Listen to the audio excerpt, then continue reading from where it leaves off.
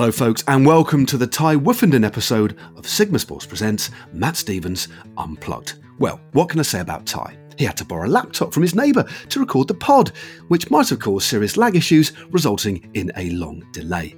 He's also a British multiple champion and 3 times World Speedway champion, but he's also an exceptionally seriously keen cyclist.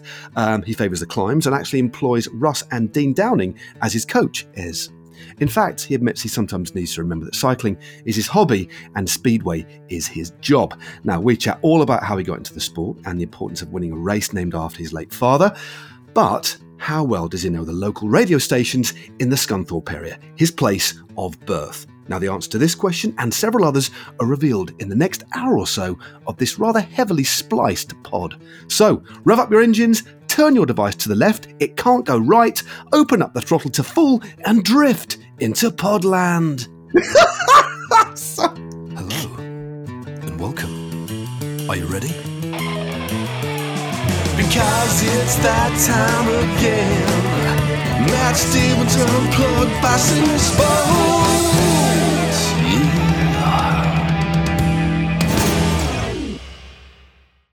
Ty Woofenden is one of the finest speedway riders currently on the pro circuit and was the first ever British rider to win the World Speedway Championships 3 times back in 2013, 2015 and 2018.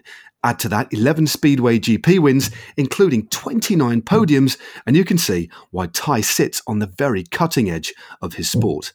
Now, the Scunthorpe-born speedster currently lives in Poland, where he rides for the WTS Wrocław team in the Polish Speedway Ekstraliga team, basically the Premier Division of Polish Speedway.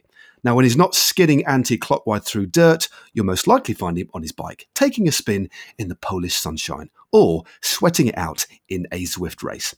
Now, I sat down with Ty, albeit over 1,000 miles apart, to record a pod and natter about his love of all things 2 wheels. Check it out. Ty Woofenden, thanks very much, mate, for joining me on my podcast. We've been kind of talking for the last 10, 15 minutes. You borrowed a laptop from your neighbour. It's all in Polish because that's where you are. But finally, we are up and running. So thanks very much for coming on, mate. Thanks for having me on, dude. Yeah, it's been quite a funny process the last 10, 15 minutes or so. It certainly has, mate. But what we'd like to do to kick things off on the pod, I've already alluded to the fact that you're in Poland, but could you tell me exactly where in Poland you are and what you can actually see immediately around you, just so whoever's listening can kind of set the scene, really, mate. So just describe where you are. I'm in Wrocław, Poland. Beautiful city. Been racing here for a long time now, so we decided to move out. And I am currently sat on my daughter's pink bed, looking at all her toys on the floor and her Elsa Barbie castle. So that kind of sets the scene. Nice. Right, it does. It's I don't think we've had something quite as kind of we've literally had nothing like that before, mate. And I believe as well, because you're entitled to, you're a guest on the pod, you pushed it back an hour because it's a very special day in Poland, isn't it, today? Yeah, in Poland, they like in the rest of the world, they celebrate Mother's Day and Father's Day. Here in Poland, they celebrate Children's Day. So okay, it's been a day for the kids, running amok and playing around. And we took them to the shops and we've had ice cream and pizza and bought some more Barbies. And it's been a nice day. Brilliant stuff, mate. Brilliant stuff. So first up, I know you had a nasty crash a couple of months ago. Now, how's your recovery going, mate? Yeah, it's been tough. I had a crash, a really silly crash. Basically going into the corner on when we race speedway, we have a steel shoe on our left foot. So when you put your foot down, it slides across whatever surface you're on. Yeah. At the level that I'm at, you probably don't really use your left foot that much, but some tracks you do on the smaller ones. Right. And the guy that was on the right-hand side of me, his strap that holds his steel shoe to his boot got caught on my right footrest. So as I'm dragging him to the first corner, it just got to the point where the bike just disappeared from underneath me and I buried my shoulder onto the concrete on the side of the track. And as I've gone in, it has pushed my shoulder pad back and I've gone shoulder first. And since I've been cycling for the last like 2 years, I haven't touched any upper body weights. So there's no muscle there. I'm just like a typical upper body of a cyclist. And Right. yeah, it's been a bit of a process to get it right. I broke my shoulder blade, which wasn't a problem. I didn't really have any pain from that. But the ligaments, I wasn't able to lift my. If you had your hands by your side, I had about 15 centimeters of movement forward and to the side the first week, and then every week it's progressively got better and better. But 5 days a week rehab to try and get it right, and enough so I can race, which was not last weekend, the weekend before. So yeah, I'm feeling pretty good now. It's nearly there. And you sent me we were messaging last night, sorting out this podcast, and thanks for jumping on at relatively short notice as well. It's much appreciated. But you sent me, I don't think anybody's ever sent me a picture like that. Your face was poking through the hole in a massage table. So was that part of your rehab, or is that something that you normally have? Nah, yeah, that's part of the rehab, dude. It was what was yesterday? Monday. So I raced on Sunday, and then Monday was a back massage and deep tissue, and then some ultrasound, dry needling, laser treatment, and Compex. We put the Compex on for a little bit, and whilst I have all this done, I have the recovery pump going on my legs to get my legs ready for the next day cycling. So you've got those funny leg things that people wear. The kind of it's like you're in a cast or something. Because I've never used those. Are they any good? It's nice to put them on and sit there for 45 minutes to an hour and just relax. But it starts pumping up from the foot, and then it does between your ankle and your knee, and then it does from your knee up. So I guess it just kind of. It's kind of like a massage for your legs, a recovery, push all the junk out of your legs after a big session and get it to the higher into your body where you can, flush it out a bit better. Nice one, mate. And they just look a bit bizarre, don't they, to be honest with you? I think they feel it when you've got them on as well. Yeah, I bet they do. Well, let's just rewind a little bit. I'm glad you're kind of pretty much fully recovered and getting back into the swing of things. But and obviously before people will have come onto the pod, they'll know a little bit about you. But can you just, you're, as well as all the other results, you're a 3-time world champion, which is a record for a British rider at Speedway. But can you just tell us how you first got into it? Because I know one of the biggest influences in your life was your father, Rob, of course, who was a very successful Speedway professional. But how did you ultimately set yourself on this path?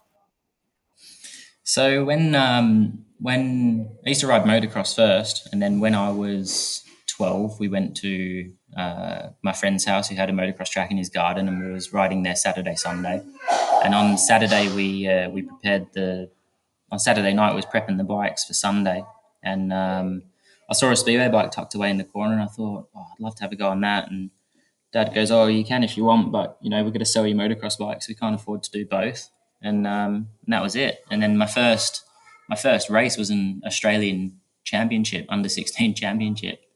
And they said if I can do a start and get around the first corner, they'll put me in the meeting, So I think I stalled it about 6 times, and then I finally got one out the gate, and then got around the corner, and that was it. I was in the Aussie title.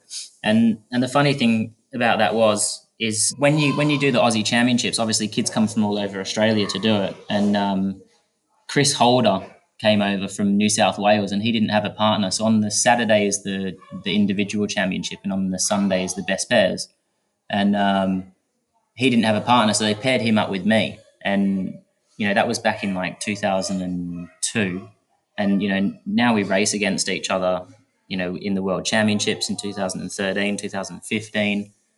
We race, we travel together and all that sort of stuff. So it's crazy that like we was partnered up that first weekend of my career, and then we're still kind of kicking it in Europe now. That's very, very cool indeed. But so why? Doing motocross. My dad was a big motorcyclist, so I kind of was surrounded by motorbikes as a kid. I never really went into it, but I rode on the back of my dad's motorbike a lot. But obviously, motocross and speedway, there are similarities, but speedway is very, very different. So, what did you love more about speedway to kind of take that option? Was it kind of your dad's influence, or was it just the way you were just good at it? Because selling one or the others, that's a big call, isn't it? It is for a 12-year-old, but I guess that kind of sums me up. I'm very, very impulsive with stuff that I do.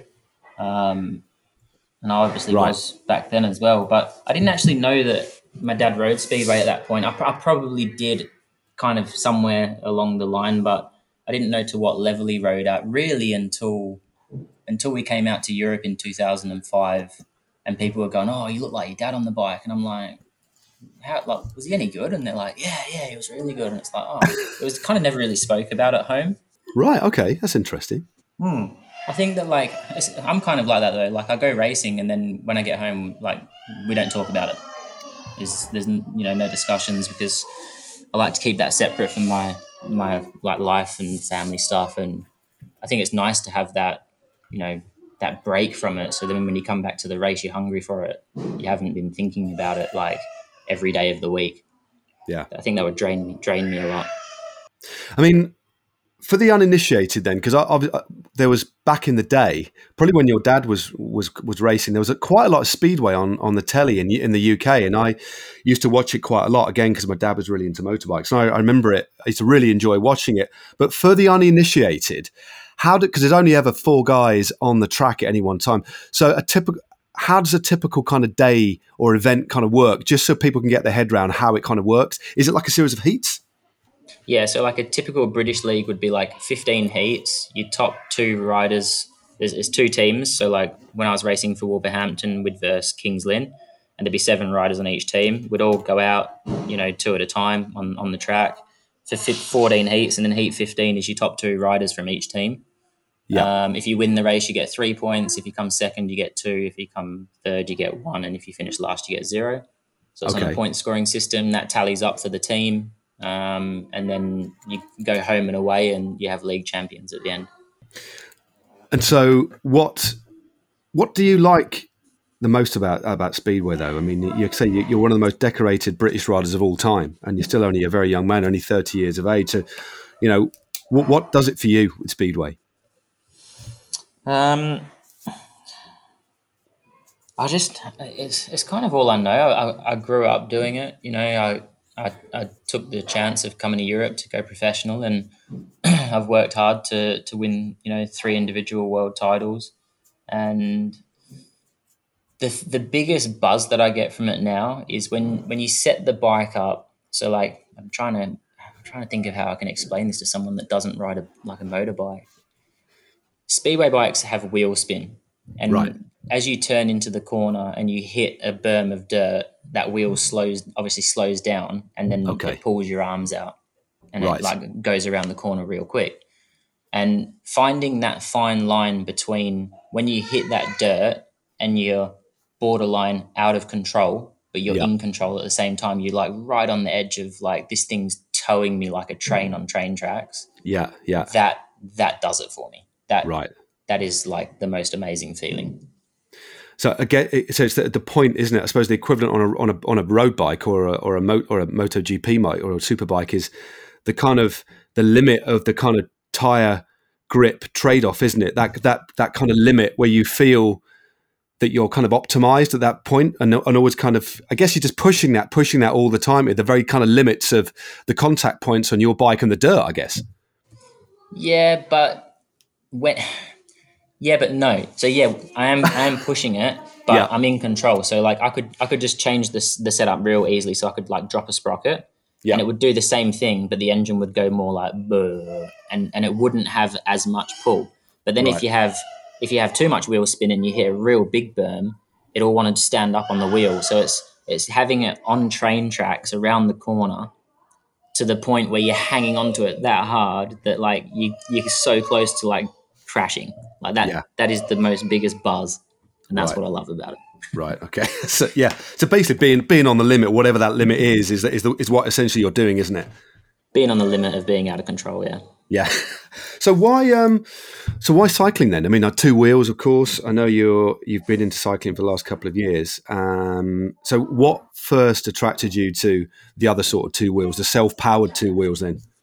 Well, I don't want to say this word because it makes me feel sick whenever I hear Okay. it. But Right. I started training triathlon. Okay. Oh. Okay. All right, mate. Okay. Right. Because it was swimming, running, cycling, and I soon Yeah. figured out that I hate swimming at 5 o'clock in the morning in the ocean because it's too cold, and I really don't enjoy running, and I love cycling. So I was like, well, yeah, let's just get rid of all the other stuff and just focus on the cycling. And then I started to look at numbers and diving into the whole riding to power and heart rate and all that sort of stuff, and I've just become obsessed with it. It's probably an unhealthy obsession. I have I'm sure you've seen the pictures of my Tour de France jerseys hung in the office. I've built a whole room just for Zwift, Right. with custom cupboards and built-in head units. I just finished building a Bastion that cost me 32,000 Australian dollars, which has been Wow. sent to my house in Australia. So when I fly to Australia, I don't need to travel with a bike, and then I Okay. leave my Venge here. Right. And it's probably unhealthy, but I love it. Like, I can't get enough of it.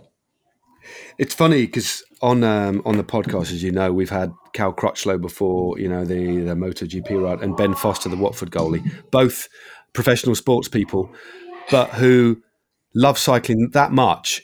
They almost see themselves as like a cyclist first and their profession kind of secondary. It's kind of amazing how many, there's a lot of people who, Yeah, I mean, I'm addicted to cycling in a slightly different way, a little bit older than you, but it does. I mean, once you've got hooked on bike riding, it's a massive part of your life, isn't it? yeah, it is. And like, I'm a morning trainer. I can't train in the afternoons. So like, Right. I got in a team the other week, and I was doing the WTRL on Zwift, and I found that really hard to like to almost like motivate myself to like get on the bike and smash it at that time. But if it was at like 5 o'clock in the morning, like 4:30 in the morning, like it wouldn't Yeah. be a problem for me. Right. But yeah, just and then training in the afternoon, I feel really lethargic all Right. morning. Like if I train in the Right. morning, that kind of like sets me up for the whole day. I'm in a better Right. mood. The endorphins have been released, and I'm away. But if I know that I've got a nighttime training session, or I can't do it in the morning and I have to do it at night, then I'm a bit like sluggish and lazy and probably a bit grumpy.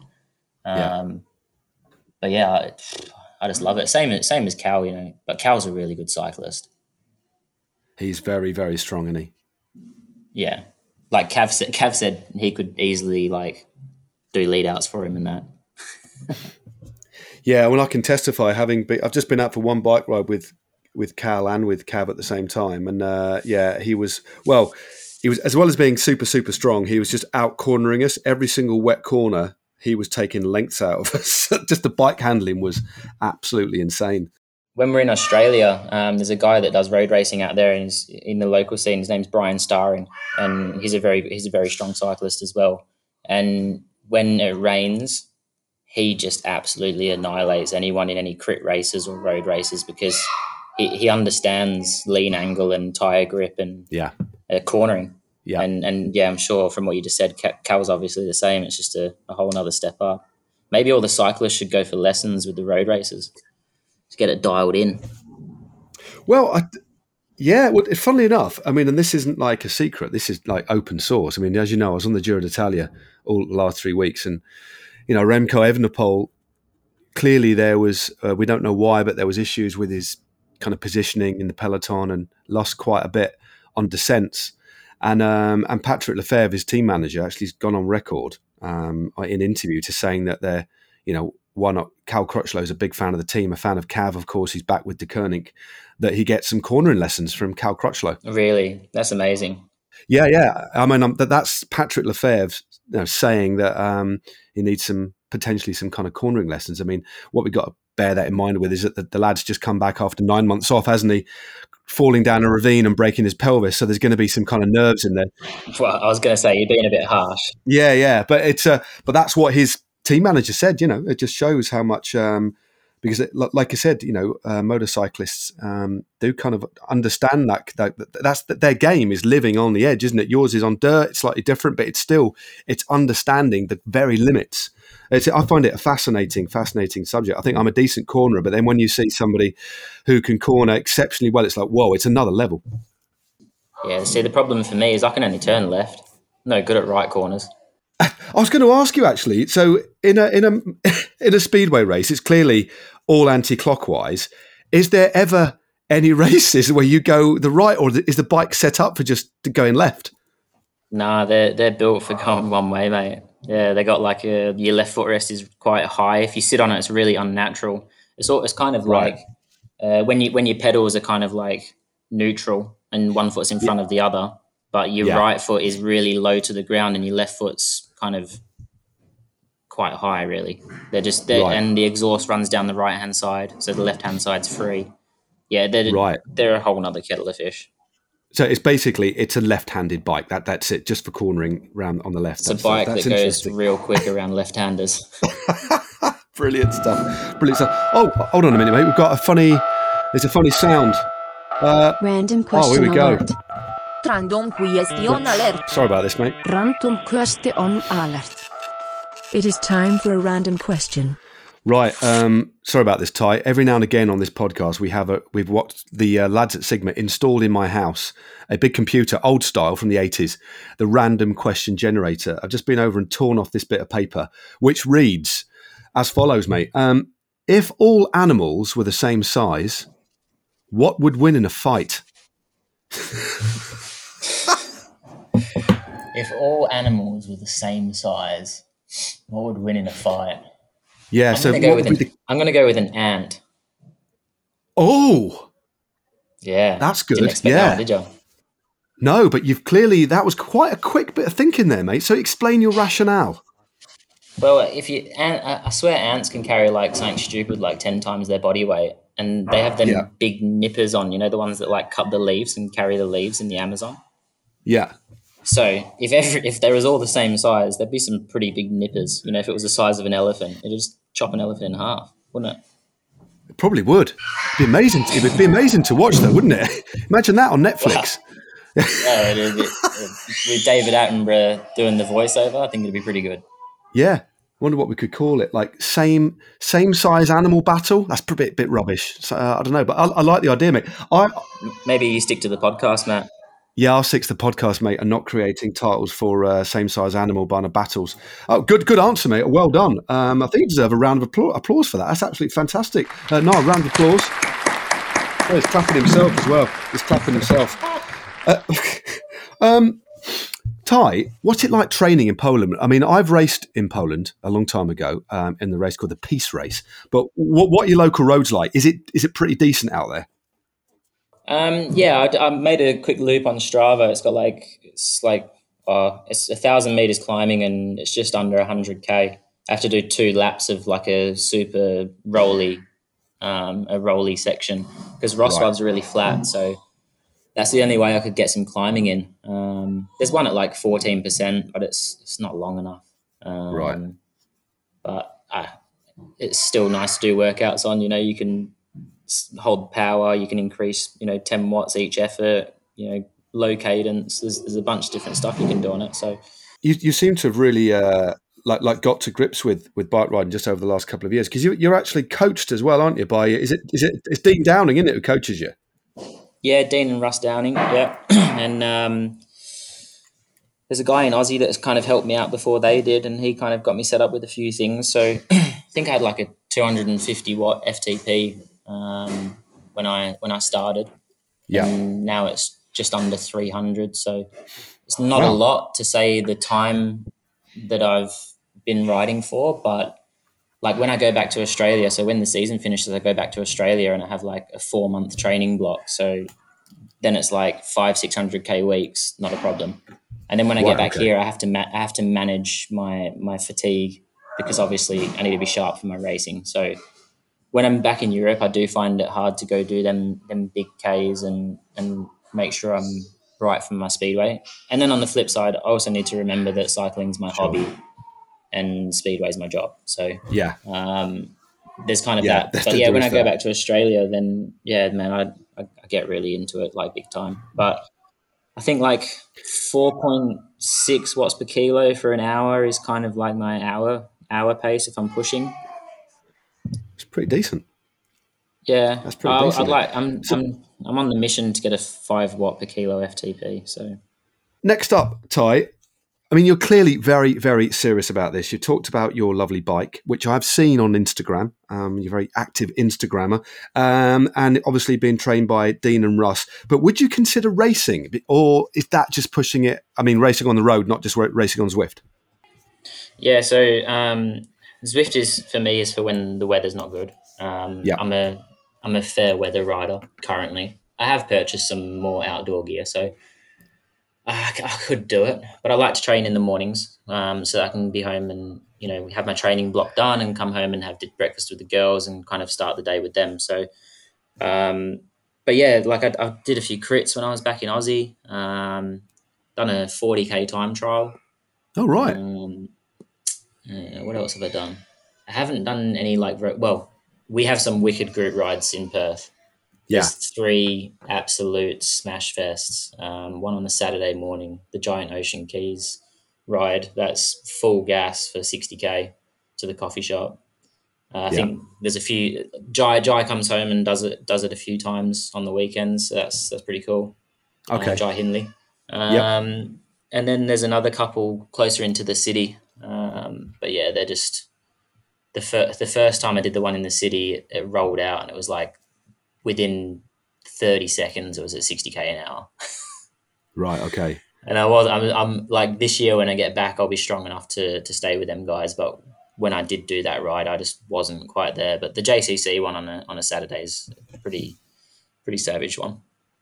Good stuff. I mean, but yeah, I'd love to race, but obviously with COVID for the last year and a half, and God knows how much longer that's going to go on for. Yeah. There's not a lot going on. Well, what about if, hypothetically, of course, what if a sponsor came to you, Ty, and said, "We want to run a 1-day bike race, push bike race called the Ty Woofenden GP, and it can be held anywhere in the world. What would the Ty Woofenden GP road race look like?" You could design it, mate. Yeah, where would it be in the world? How long would it be? And what would the course be like? Give us a bit of your ultimate race. You could be race director, or you could actually be in it and race it yourself. No, I'd be in it. All right.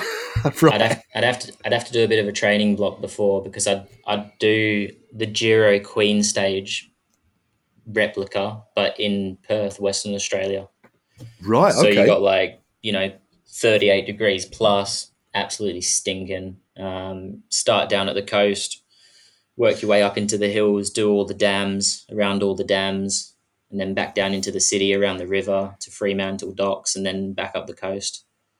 That'd probably be, I think the 4 dams is like a 12-hour ride to do all that. But if you was racing, you could probably tie part of it in. But yeah, start on the coast, finish on the coast, walk into the ocean after and cool the legs off.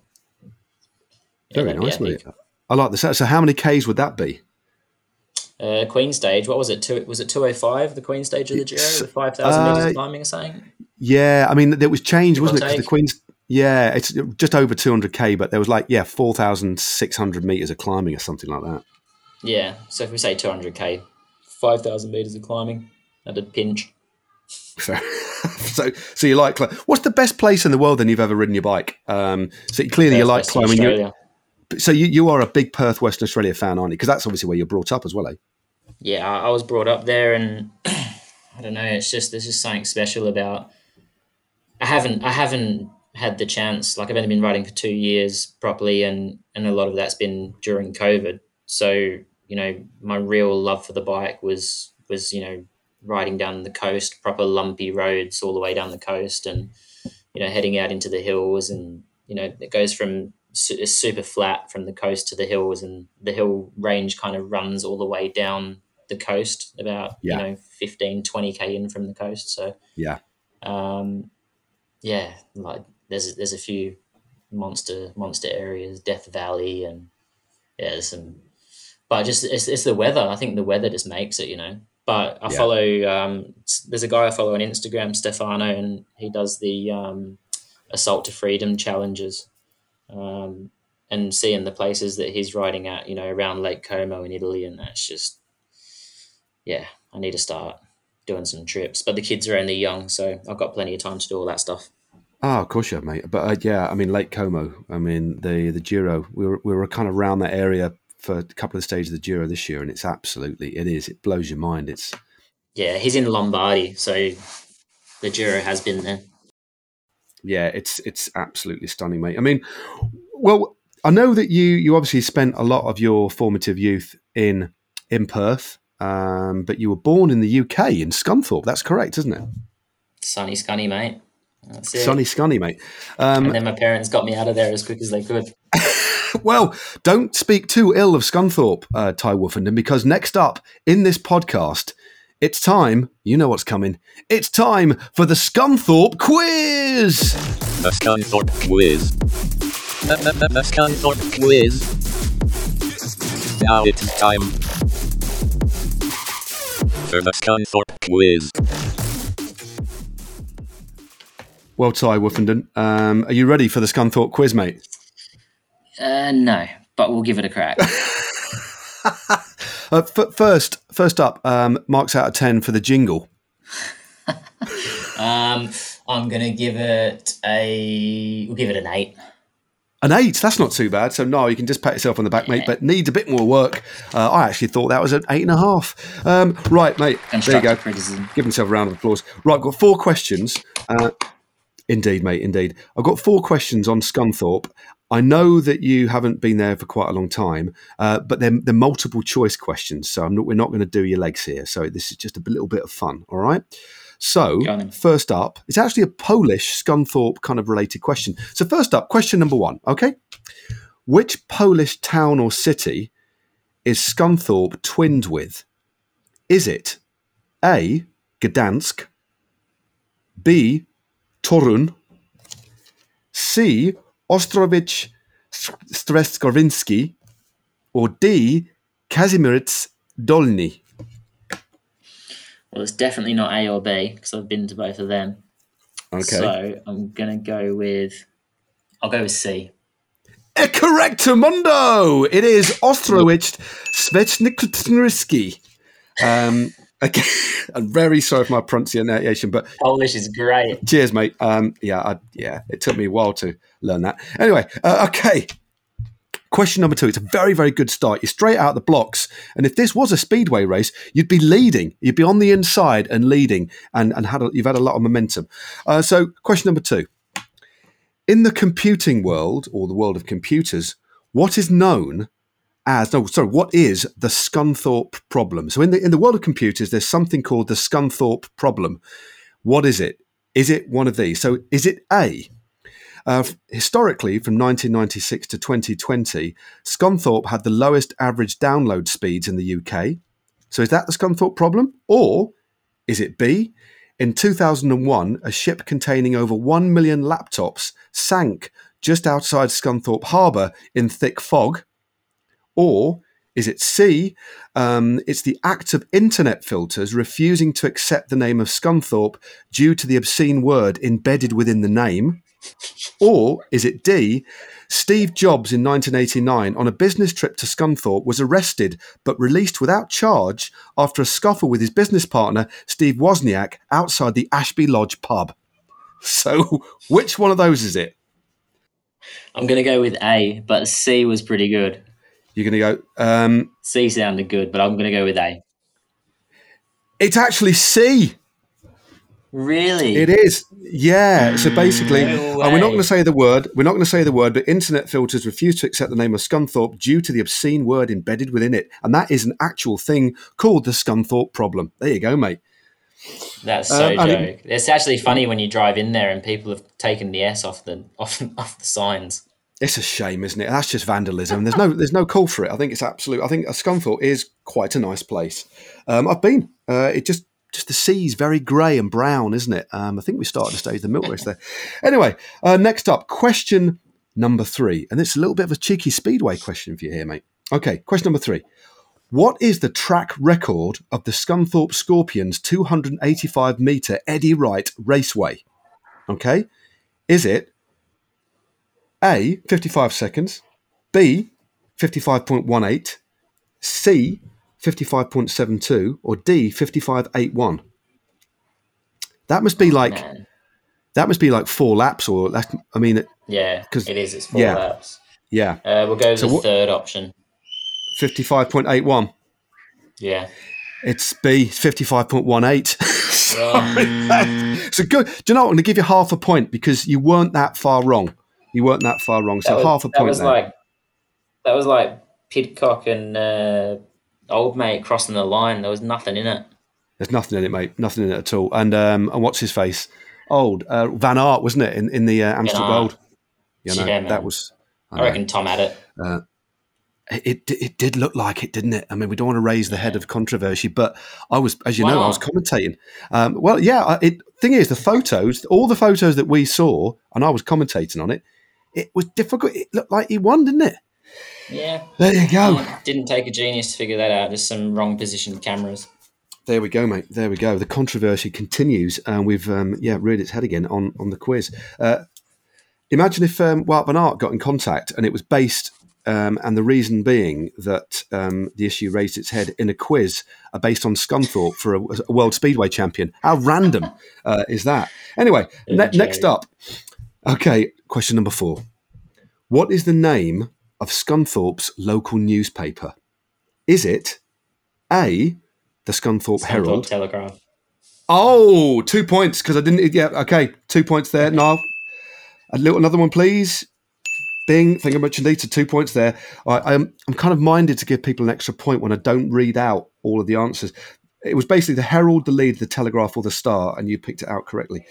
So you're doing all right so far, mate. I've forgotten to work out the points, but you're doing all right.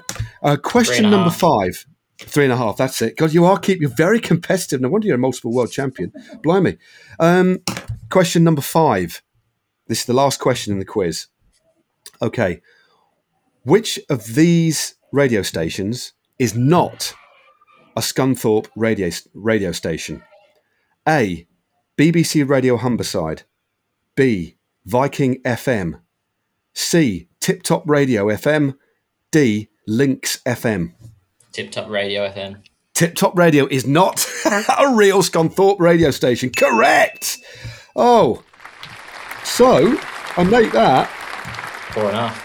4.5 points out of 5. So that's not bad. That's kind of not quite 100%, but I don't know what it is in the percentage. 4.5 as a percentage. 80. You know what you need? You need an unplugged leaderboard on your wall with all your people that you have on their scores. Do you know what? That is a really like on Top Gear when they're buzzing around in that kind of reasonably priced car.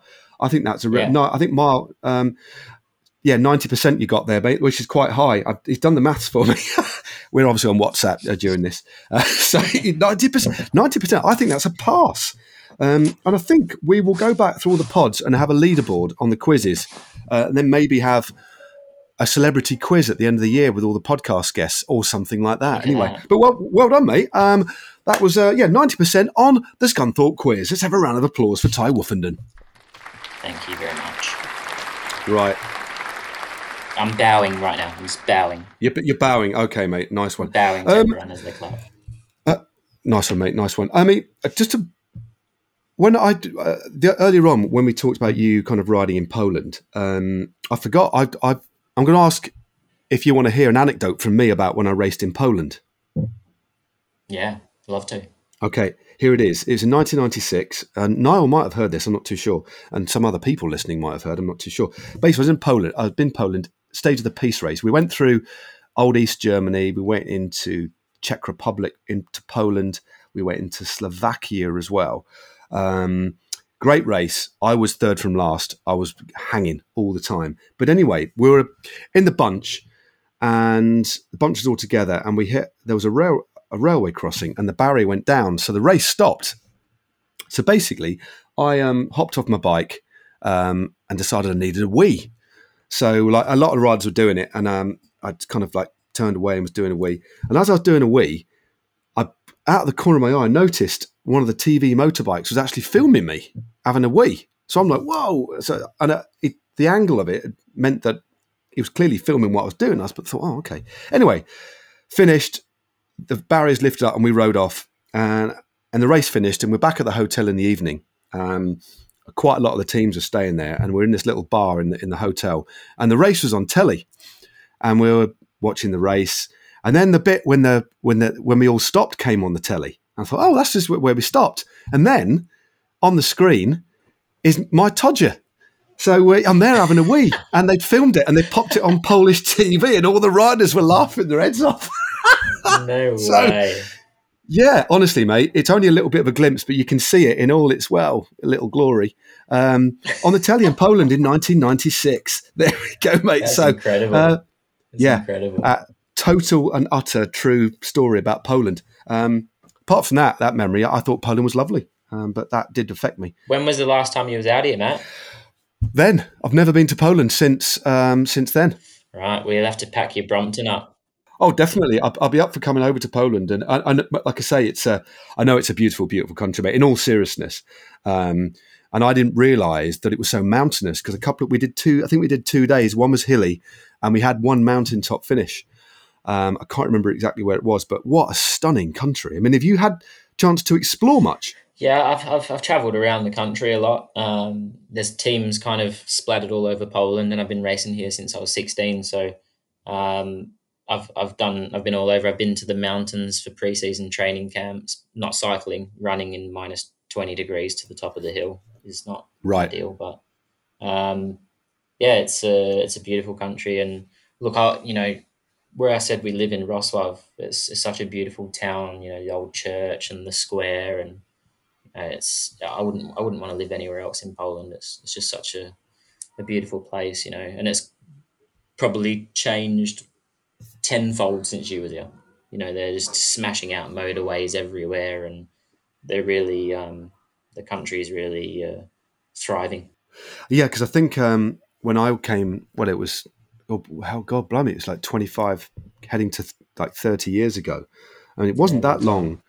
Yeah, it wasn't that long before that the Iron Curtain lifted, you know, perestroika and stuff in Poland. And there was, I remember the people being wonderful, but there was quite a lot of poverty back then and behind the old Iron Curtain. But it was obviously free then, and things were changing.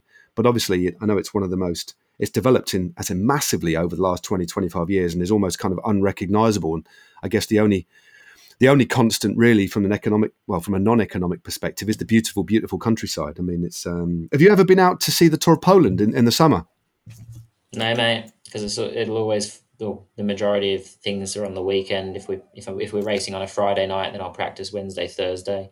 If we're racing on a Saturday night, then practice is Friday, Saturday. So, but there will be a time where I can get down and see it. But I can watch it all on TV. I can go out, do my training in the morning, watch it on TV, see the whole race. Happy days. Yeah. What for you? I mean, I know you lost your father, just a change of tactic, mate. You lost your father back in 2010, but there's a local Speedway GP that you won bearing your dad's name in 2012. Just talk to us about how special and important that event is to you. Yeah, it was really nice to kind of go back and race in that. When the track that we used to race at when we was younger, that got closed down because they needed to redevelop the land, and all the families got together and cleared a massive bit of land and, you know, begged, borrowed and stole probably to build this track for their kids to race at. So he was really heavily involved in organising that. And they name, after he passed away, they do the Rob Wolfenden Classic in Perth, Pinjar Park. And I think I've only raced in it once and won it. So happy days. And what about your first World Championship win? It's obviously something that you kind of wanted to do since you were very young. You kind of built your way through the ranks, become British champion multiple times. But what was it like winning the World Championships? Yeah, it's kind of like, you know, we go back to the start. So we came over from Aussie. I went pro at 16. Yeah. Kind of went through the ranks and just went up and up and up. And then I got a GP wildcard in 2010. You know, I remember before my dad died, he was, you know, sat in the hospital bed and he's going, "You're not ready for it, mate. You know, say no to the wild card and have a few more years at, getting yourself organised. But I just thought, the next year was going to do the same because that's all I'd known from when I first started racing. So I had a crack at it. Wasn't ready for it mechanically, physically. Yeah. And then had a couple of years recouping and getting all my stuff in order, and got another opportunity as a wild card in 2013 and took it with both hands and went to work. And, that was incredible to do it, and then, after that, it was kind of like, I don't want to be that like one trick pony. So we worked hard again, and in 2015 we got another one, and then 2018 another. So it's special for sure. And I mean, and talk to me about the kind of team that you have. I mean, it's not, again, this is, I mean, you must forgive me, it's a sport that I kind of watch and I kind of understand, but in terms of what it's like behind the scenes, what kind of, say you go into a big event, who's behind the scenes with you? What's your kind of, how many people do you have looking after you? What's the kind of setup? So I employ 4 guys year round, mechanics who prepare everything in the off season, and then we travel around together during the season, and we just that's pretty much it, really, mate. My wife books all the flights, and we kind of manage it at that. It's not like a massive MotoGP F1 kind of gig. So yeah, it's pretty cruisy, really. Pretty crazy. I mean, so in terms of actual, obviously you got Dino and Ross coaching you on the bike, but do you have anybody who kind of manages you in terms of like riding these races, or is it purely just you? And you obviously liaise with your mechanics depending on I would imagine the track kind of length and the kind of what the dirt's kind of like. Is that, so who kind of is your kind of mentor, or who kind of, do you have a coach, or is it just you? No, obviously my training plan for my cycling comes from Dean and Ross. Sean Yates has sent me some strength and conditioning stuff that I can work on for my cycling, not for my speedway. And then my 4 guys that I employ year round, they do all the logistics of getting the bikes there, ordering all the stuff in the off season to prep the bikes. And then there's a guy called Pete Adams who comes out to the Grand Prix with me, and we just hang out more than anything. I guess he was kind of like a father figure for me. When my dad wasn't there, and kept me grounded and on the right track. Dad died in 2010, so I was 20 years old. Still quite young, and it was nice to have that guidance. How much more do you think you've got to kind of learn about this game? Clearly, you're consistently one of the best riders in the world. What about is it how kind of competitive is? Are you quite old in Speedway, or it's because I know looking at kind of MotoGP, there are some very experienced riders, but there's quite a lot of young riders coming through. What's the kind of, if you were to compare it to like MotoGP or actually pro bike riding, what's the kind of age range? Are you kind of at the sweet spot? Where kind of do you kind of sit? 2 years ago, I was the oldest guy in my team. Right. Okay. So I was 28. Right. And I was the veteran of the team. Wow. Okay. But on the flip side, other teams that we race against have older guys. Like Greg Hancock retired 2 years ago now, and I think he was like 45 maybe. Right. Okay. Competitive at world championship level. So I can keep going until I stop enjoying it, I guess. Yeah. And do you ride any other motorbikes? No, mate. No. I used to race motocross, and then obviously not race. I used to ride motocross. Yeah. And then I kept crashing and hurting myself, so I bought a jet ski, and then I can crash that 30 times a day, and you land on water, so it's all good. And then I sold that a while back just to get some money in the pot to make some investments, and just haven't really got anything since. I've been looking at another jet ski though. Yamaha contacted me the other day, but the new Superjet doesn't come out in Europe until next year. I don't really want to wait that long. Right. I took Riley on my speedway bike last week, and she absolutely loved it. So that cost me a Pee-wee 50. So I picked that up this week. So how old's Riley? She's 3.5. Okay. She's never really been into it, but I took her to practice with me, and took her out on the track. And every time I finished a practice session, I just chucked her on the bike, and we did a few laps. And she's like me. Just, go quicker, Dad. Go quicker, Dad. And like, wow, I flicked the clutch and opened it up down the straight a couple of times, and she wasn't scared. Blimey, flip. So where was she? Is she sat like in your kind of lap, or she just? I guess she's not sat behind. Is she kind of? Because I remember as a kid when I was really young, before I could actually ride pillion, and my dad used to take me for some really long, like road motorcycle rides. A lot of the time, I was just freezing cold because it was in England. I used to just drive around, sat on the kind of petrol tank, that sort of area as a kid. And I remember as I got a bit older, I could sit on the petrol tank, and eventually I could reach the handlebars of the motorbike. But it's really cool. It's really cool that so I had one foot on the engine and the other foot on the left foot peg, which put my knees kind of at a similar height. And she was sat like in the middle of my thighs, but she could reach the handlebars. Like she was holding onto the throttle, and not that she was doing it herself. Obviously, my hand was on there, but she was kind of comfy. Just cruised around the corners and opened it up down the straights. And every time I opened it up, she was going, faster, Dad. I was going, all right, next lap. Here we go. That's brilliant, mate. That's brilliant. I mean, is there something that that you're proud of that you haven't ever told anybody, mate? That I haven't told anyone? Yeah.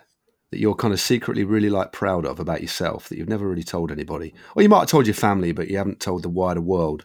Is there something that we don't know about you that's kind of pretty cool outside of going very, very fast on a speedway bike and on a road bike as well? I feel like everyone knows everything about me, dude. But like in my world, I don't know. I made like a piece of art, which I'm pretty proud of. It was kind of not finished, but it's getting there. Oh, right. Yeah. Oh, well, tell me about it, because I'm very since lockdown, mate. After everybody experienced this difficult year last year, especially, I kind of got into art a lot. Not painting, although I've never kind of tried it. I'd like to, but so yeah. What are you? Is it a painting? Is it a drawing? What is it? So what I did, I went into Nespresso to buy some coffee capsules when we was in the city in Perth. And they had all the Nespresso caps stuck on the wall. And obviously in Australia, the Aboriginals do painting with dots. And they had this Aboriginal art on the wall, and it was made out of all the empty Nespresso capsules. I thought that's really cool. So I started saving all my Nespresso capsules, which is an absolute ball ache, because to keep them, you have to get a knife and cut the tin foil out, then wash it, then dry it, and then store it. Right. So it was a seriously long process. Anyway, so I kind of got this piece of card, and I've made a big square about, a meter and a bit by a meter. Yeah. And I marked it with a pencil so that I've got my border, and then I got all my coffee capsules out, laid them on the floor and stood on them so they squashed, but when they don't squash perfect, they're aluminium, so they have like a ripple. I'll send you a picture when we finish the pod. Yeah, definitely. And I started gluing them to the border, and I've done the whole border, and now I'm just starting to work my way in to fill it. But when this thing's hung up with a massive thick frame that I've got it in, it's going to be a really nice piece of art. I like that, mate. Oh, that's really cool. That's really cool. Thanks for being so kind of I can picture it kind of in my head, and hopefully you'll obviously. Have you just sent me a picture now? No, that's somebody else. Sorry, but I will. No. I thought that was quick, mate. Sorry, I've just. That's the thing with WhatsApp, isn't it? Oh, he sent me one now, and that's a bit embarrassing, isn't it? It was somebody else. Right, mate. It's nearly time to wrap things up, but I can see the light flashing in the corner. Random question alert. The final random question generator. Random question alert. It is time for a random question. Here we go. Right, here we go, mate. This is it. Here we go. Final random question. What is the one superpower that you would not want? That I would not want? Yeah. So the other day, I asked. We had Ned Bolting on the podcast the other day, the co-commentator at the Giro, and he said he wouldn't want to have the power of Aquaman because he couldn't be asked training in the pool every morning. So I thought it was a good answer. Well, I wouldn't want to have any of them because I wouldn't want to be a superhero. Can you imagine how much work that would be? That's a good point. That like being a superhero, you're going to be busy. So I wouldn't want to have any of them. He was right. The guy that you had on last week, he was right. Yeah. I like the fact that you'd not picked one. You thought, actually, it's just too much hassle. Yeah. Because when you think about it, imagine, I don't know how, I mean, I'm really into superheroes because I don't collect them so much now, but I used to collect comic books. But then I never really thought about, it's kind of a full-time job. I mean, where'd you draw the line? I mean, say you're Spider-Man or you're Batman, you'd constantly be getting calls, wouldn't you? You'd have to just turn off WhatsApp, wouldn't you? Wouldn't even be in the chat. It'd just be a nightmare, wouldn't it? I wouldn't even have a phone. Imagine how many. No, you would just be. Apart from the bat phone, when he, well, it's not a bat phone. He fires it into the clouds, and it'd be like a big T for Ty, wouldn't it? And he'd be like, "Oh no, I just can't be asked." Hey, going off, or a big going W. Off subject. Going off subject. When you did the Ineos Grenadier at the start of the season, the kind of like meet the rider kind of things. Oh yeah, yeah. Tom had a really good answer, and I thought, man, that was a really good answer. And you asked him if he could, I think it was if he could sit down with somebody in the past or the future or something, and he said, I'd like to sit down with somebody in the future to see and ask him what we've done to the world. And I thought that was like a really cool question that really makes you think hard, I do remember. It's quite. I really enjoyed that chat with him because I didn't really know what to expect. I'd spoken to him a few times on Zoom, but to be with him in real life and have a chat, he's really grown up a lot, and he's a really interesting young man. Actually, I mean, an insanely talented rider. But no, I was struck by. Because I was a little bit nervous about the quality of the answers really, but he was really good. He was really really good. But but I do like your answer about the superheroes. Just to get back to it, I think it's quite a. Do you know what? I think it's a sensible answer, Ty. Because if you committed to having the powers and you couldn't deliver, you'd get like cancelled on social media. You'd be like putting in the local paper. You'd probably be in the Scunthorpe Telegraph. Superhero Woofernan goes on strike. You don't need that. No, you don't need that, mate. Not about that life, are we? No, not about it. We're about doing what we do best. Oh, I've just got your picture through. I'm now looking at my phone. Everybody who's listening. Sorry, this has gone a bit random. It's really good. It's different, hey? Yeah, I mean it's early days, but the way you've squashed them. There's a lovely pattern and you're building up the corners, aren't you? Mate, that's really good. Yeah, now I'm just going to drink more coffee and work my way in, but that's in Australia, so I can't, the coffee I'm drinking now doesn't go to that. So it's like, It's been on the back burner because we didn't get back to Aussie for the winter because of COVID. Mate, this is good. It's going to be, the thing is, it's going to be quite a long project, isn't it? Like you said. But when it's done, maybe in like 2 or 3 years' time, it's going to look great. Yeah, man. I'll be sick of it, but I won't want to hang it up by the time it's finished. Yeah, but it's looking good. I like it. What I'll do, we'll stick a piece in our social media. People just wonder what the hell it is, but we'll stick it in contact. It looks good, mate. It looks good. Well, mate, look, we're going to have to wrap things up now. But it's been an absolute pleasure. Sorry we had a few technical issues, but good old Niall is not just an expert at jingles, he's an expert at splicing voices together, something he learnt whilst on a weird project in the sixth form. What technical difficulties? There you go. What technical... I don't know what you're talking about because this is spliced together so nicely that nobody would know. Well done. Exactly. All right, mate. Well, take care of yourself. All the very best. What's your next race? Friday. And what is that? That's Polish League. So just every Sunday we race in Poland. Oh, we never spoke. We said we was going to talk about the about my calendar And I was saying, people that listen to your podcast will not get their head around it. So we'll just quickly say. So yeah, of course. Yeah. To explain, because it's something that's kind of quite new to me. Yeah. 2010, I raced English League, Swedish League, Polish League, and the World Championships. So I'd fly out to the Grand Prix Thursday. I'd practice Friday. The Grand Prix was Saturday. Saturday night, we would drive to Poland, race Polish League on Sunday. Monday morning, I would fly to England, race at Wolverhampton on a Monday night. Then I'd drive to Stansted Airport. Tuesday morning, I'd fly to Sweden, race Tuesday night, and then fly back home Wednesday. Flipping heck. March till the end of October. March till October, so kind of 3 flights a week, just doing those kind of circuits in and out. Flipping heck. And racing at like 7 o'clock at night, getting to your hotel at 1 o'clock in the morning, getting on a 6 o'clock flight. So you've got to be there 2 hours before, all that. What? Wow. That's the life that most of us live, Speedway riders. Wow. So I guess at the moment, though, due to travel restrictions, I guess you're primarily just going to be doing the Polish League until borders reopen, et cetera, et cetera. No, I'm just doing Polish League. I've done my days of flying all over the place. I'm happy cycling during the week, riding my motorbike on the weekends. Sounds good, mate. Absolutely love it.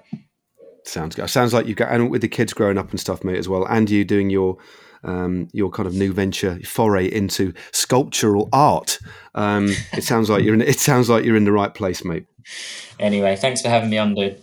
No, thanks very much, mate. You take care of yourself and catch up soon, mate. All right, man. Thank you. A top bloke, I think you'll agree.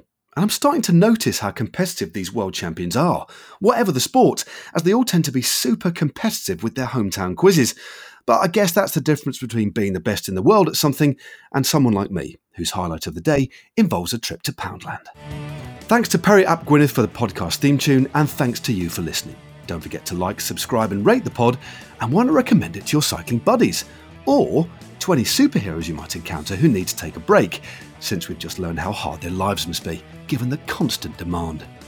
Finally, a massive thanks again to Tyre for joining us on the podcast today and for borrowing a laptop from his very kind neighbour in order to meet our near impossible demands related to the platform we use to produce these podcasts and how it refuses to accept connections with smartphones, iPads or tablets, or anything else invented within recent living memory. Now, I'll be back next week with somebody else, hopefully. Cheers all, stay safe and goodbye.